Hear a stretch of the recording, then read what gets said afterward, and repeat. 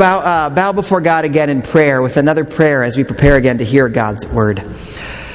Holy God,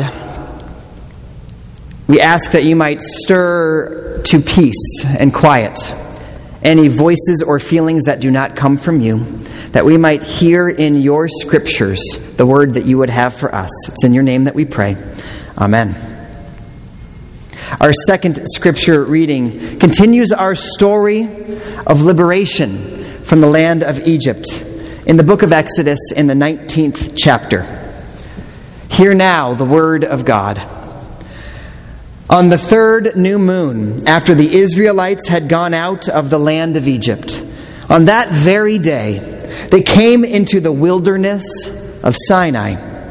They had journeyed from Rephidim, entered the wilderness of Sinai, and camped in the wilderness. Israel camped there in front of the mountain. Then Moses went up to God. The Lord called to him from the mountain, saying, "Thus you shall say to the house of Jacob, and tell the Israelites, you have seen what I did to the Egyptians, and how I bore you on eagle's wings and brought you to myself. Now, therefore, if you obey my voice and keep my covenant, you shall be my treasured possession out of all the peoples. Indeed, the whole earth is mine, but you shall be for me a priestly kingdom and a holy nation. These are the words that you shall speak to the Israelites." So Moses came, summoned the elders of the people, and set before them all these words that the Lord had commanded him. The people all answered as one, "Everything that the Lord has spoken, we will do." Moses reported the words of the people to the Lord. Then the Lord said to Moses, "I am going to come to you in a dense cloud, in order that the people may hear when I speak to you, and so trust you ever after." This is the word of the Lord. Thanks be to God. Our journey has come quite a long way. It started with the people living in the land of Egypt under the unjust rule of Pharaoh, working and working with no end to their toil, and they cry out. They don't cry out to God, they just cry out. But God hears, and God comes close to them, using Moses as his leader and guide. Through the course of hard conversations with Pharaoh, signs and wonders and plagues, and then a long journey through the wilderness, they finally come now to the mountain of God, to Mount Sinai. This destination for their journey was why they left in the first place. This story reminds us that all of the force of Moses saying, "Let my people go," to Pharaoh, that the story of freedom and liberation isn't just to be free from Pharaoh, to be free from a certain way of life, but also free for something. God's work of liberation isn't simply to pluck people out of difficult situations, to take people out of the places of toil and suffering. God's work of liberating is also for something. God has purposes for each of us. And yes, God brings liberation, but that isn't to leave us aimlessly wandering through life, trying to figure out what's next. God liberates us and gives us purpose. This purpose is as big as God's vision is for all of creation. But, like the people of Israel, we just live out our part of that big story. We've been following the journey of Exodus, the story of liberation from Egypt, listening for where this story, that is thousands of years old, passed from one generation to the next, how this ancient story helps each of us make sense of the stories of our own lives. So today, as we see the people of Israel come to Sinai and seal the deal with a covenant, we are reminded about those moments in our lives where we have faced similar decisions, where we have been freed from something and are invited to step into something new. What new purpose God gives each and every one of us. This has been a long journey. It hasn't been easy coming to get to know this God that the people didn't even really know when this journey began. Yes, there were these promises given to Abraham and Isaac and Jacob in past generations, but a lot of time has passed from that moment. And the people really didn't know how to follow God in this journey. So God shows up, freeing the people from Pharaoh's rule through signs and wonders, bending the rules of nature to show that the might of God is greater than any human institution could ever claim. Pharaoh might have armies and chariots, but God controls the very power of the seas. And when God seeks to liberate someone, there is no human force that could ever stand in God's way. The people of God follow this journey. Pharaoh's heart is hardened against them, and all the same, he can do nothing to keep God from taking God's people out from their places of oppression, of endless striving, and meaningless toil. And they start their journey. And through moments of great deliverance and also just the humdrum, everyday life of making a long journey on foot, day by day, they come here to this mountain, Sinai, the mountain of God, the place where God's presence dwells most deeply. It takes 3 months to get there. And every step along the way is designed to free up for them the ability to make this decision. How are they going to live now that they are getting Pharaoh out of their system? And so Moses goes before God, and God tells Moses these words: "You have seen what I did to the Egyptians and how I bore you on eagle's wings and brought you to myself."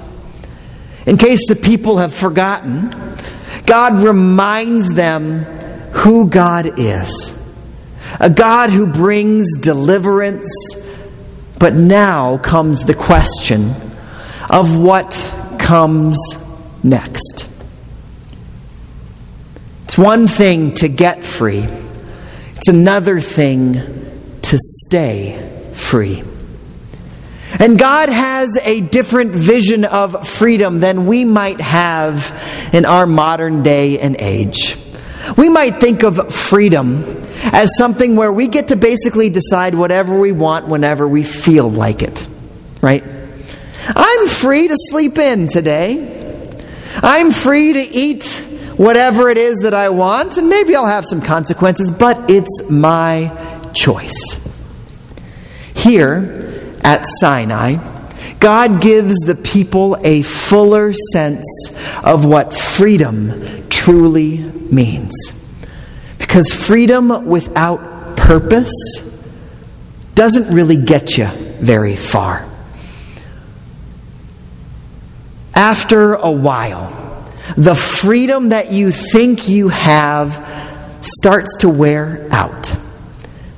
And we realize that the freedom of having a sense of why we're placed on this earth, of having a deeper purpose, equips and enables each of us to live in the way that our Creator intends. For the people of Israel, this freedom takes shape in the relationship with their Creator and Liberator, God. And there's a deal that God offers. If you stay in relationship with me, I will stay in relationship with you. The fancy word for that is covenant. Covenant. It's not the kind of word you hear about these days. We do a number of weddings here at Fort Street. And I always laugh when we're doing the vows, and many couples want to just follow the vows that we have as a church. And we use that word covenant for marriage. And it's fun to see sometimes as a pastor how often folks stumble as they're practicing that word covenant. Because it's not the common word. We might say contract or relationship or a deal that we strike.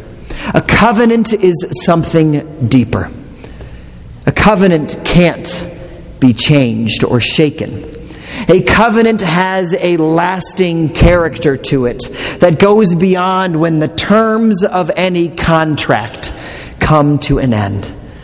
Covenants can be violated, but they can't be violated without affecting the other party.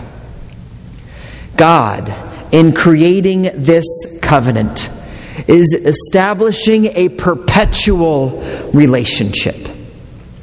One that persists through the thick and thin of life. And it's the word that we now take as a church for the relationship that we have with God. Something that lasts. Something that can't ever be superseded by some new agreement. This is the deepest reality for the people of Israel of what it is to be a people. A covenant people. So God says, if you keep my covenant, you shall be my treasured possession out of all the peoples. Indeed, the whole earth is mine, says God, but you shall be for me a priestly kingdom and a holy nation. In these words, we hear God's vision for all things, right? The whole earth is God's. God's already proved that by beating Pharaoh, by bringing liberation for the oppressed in Egyptian society, and showing that there is no rule on earth that could ever overpower what God is up to. The whole earth is God. But here's the peculiar thing. God chooses something very specific. Chooses a people, a particular people, to show the nature of God most clearly. For our modern ears, that seems strange. We're used to talking about inalienable rights for every human being, right? We think in terms of universals. We think, well, if it's true for this person, it should be true for that person. That's only fair, right? Well, God chooses a specific people to be a priestly nation. There's a specific group of people who are given the deepest character of who God is. And in living out their covenant, they are asked to, in their community life, reflect the character of God most clearly by following the instructions that God would have them do. And as a priestly kingdom, you know what a priest does, right? A priest is the one who goes between God and other people. If there is some blessing that God wants to send, well, the priest is the one who gives it. If people ask for absolution, you go to the priest, and then God says, yes, through that priest, you're going to be okay. This is where God sets up this special priestly relationship. Through the people of Israel, God gives blessing, forgiveness, and justice for all the people of the earth. God chooses not to speak in universal edicts, but rather through the lived experience of a specific group of people. It seems odd for us when we can tweet in our day and age, and word can go to all the ends of the earth, to think about life in such particular and concrete ways. But that too is the nature of Jesus Christ, isn't it? Jesus comes to earth in the manger, in the form of a child, walks this earth, and is in relationship. Affirming that it's not the abstract that Jesus is always worried about, but God comes to us in the thick of our lives with flesh on it. God comes to us through the particular events of our lives. One of the great mysteries of our faith is that a God for whom the whole earth belongs to God shows up in everyday life. This sermon is about how you find purpose in your life, right? Not just that you're free from things that might bring death, but that you're free to embrace a purpose that God has in store for you. That purpose is lived out with flesh on it. It's lived out in everyday life, trusting that the God who has all of the earth in God's hands is up to big and important things. So you are free. Free to speak for justice where you find the opportunity in the moment. Free to create a relationship with someone different from you because you feel that stirring in your heart. Trusting that the God who holds everything in God's hands is taking care of the big stuff.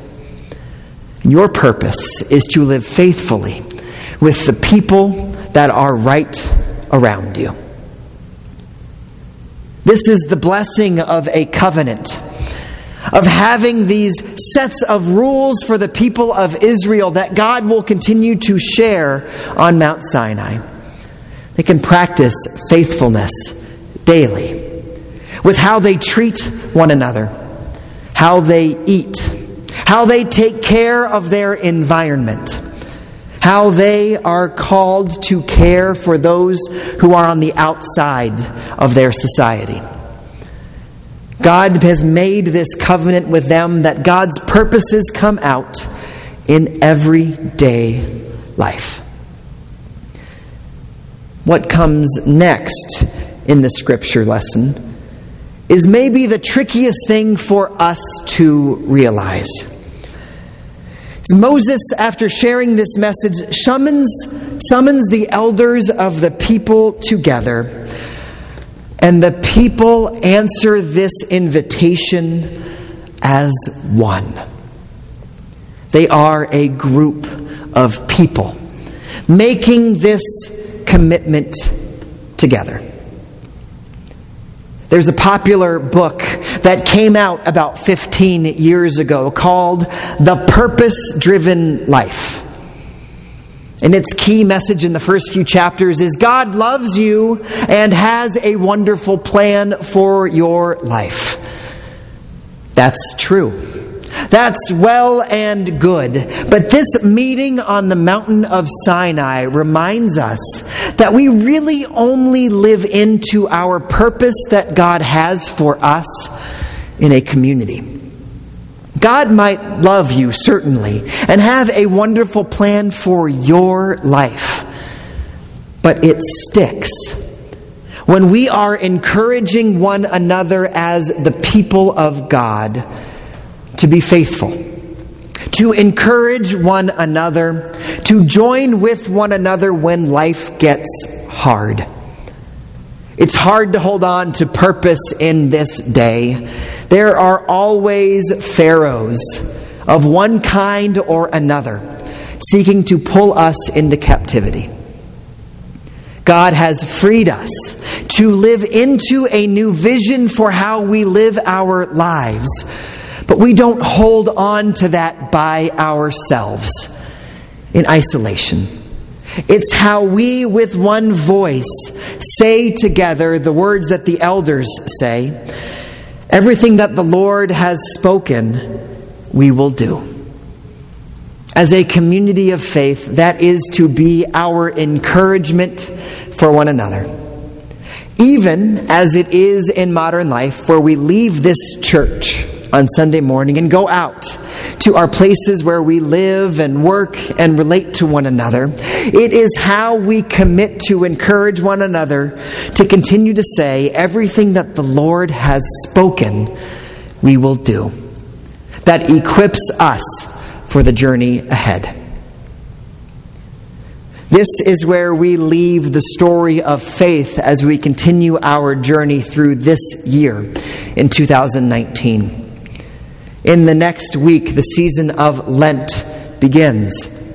The journey towards the cross then takes us over those 40 days to the moment where God's true identity is revealed most clearly.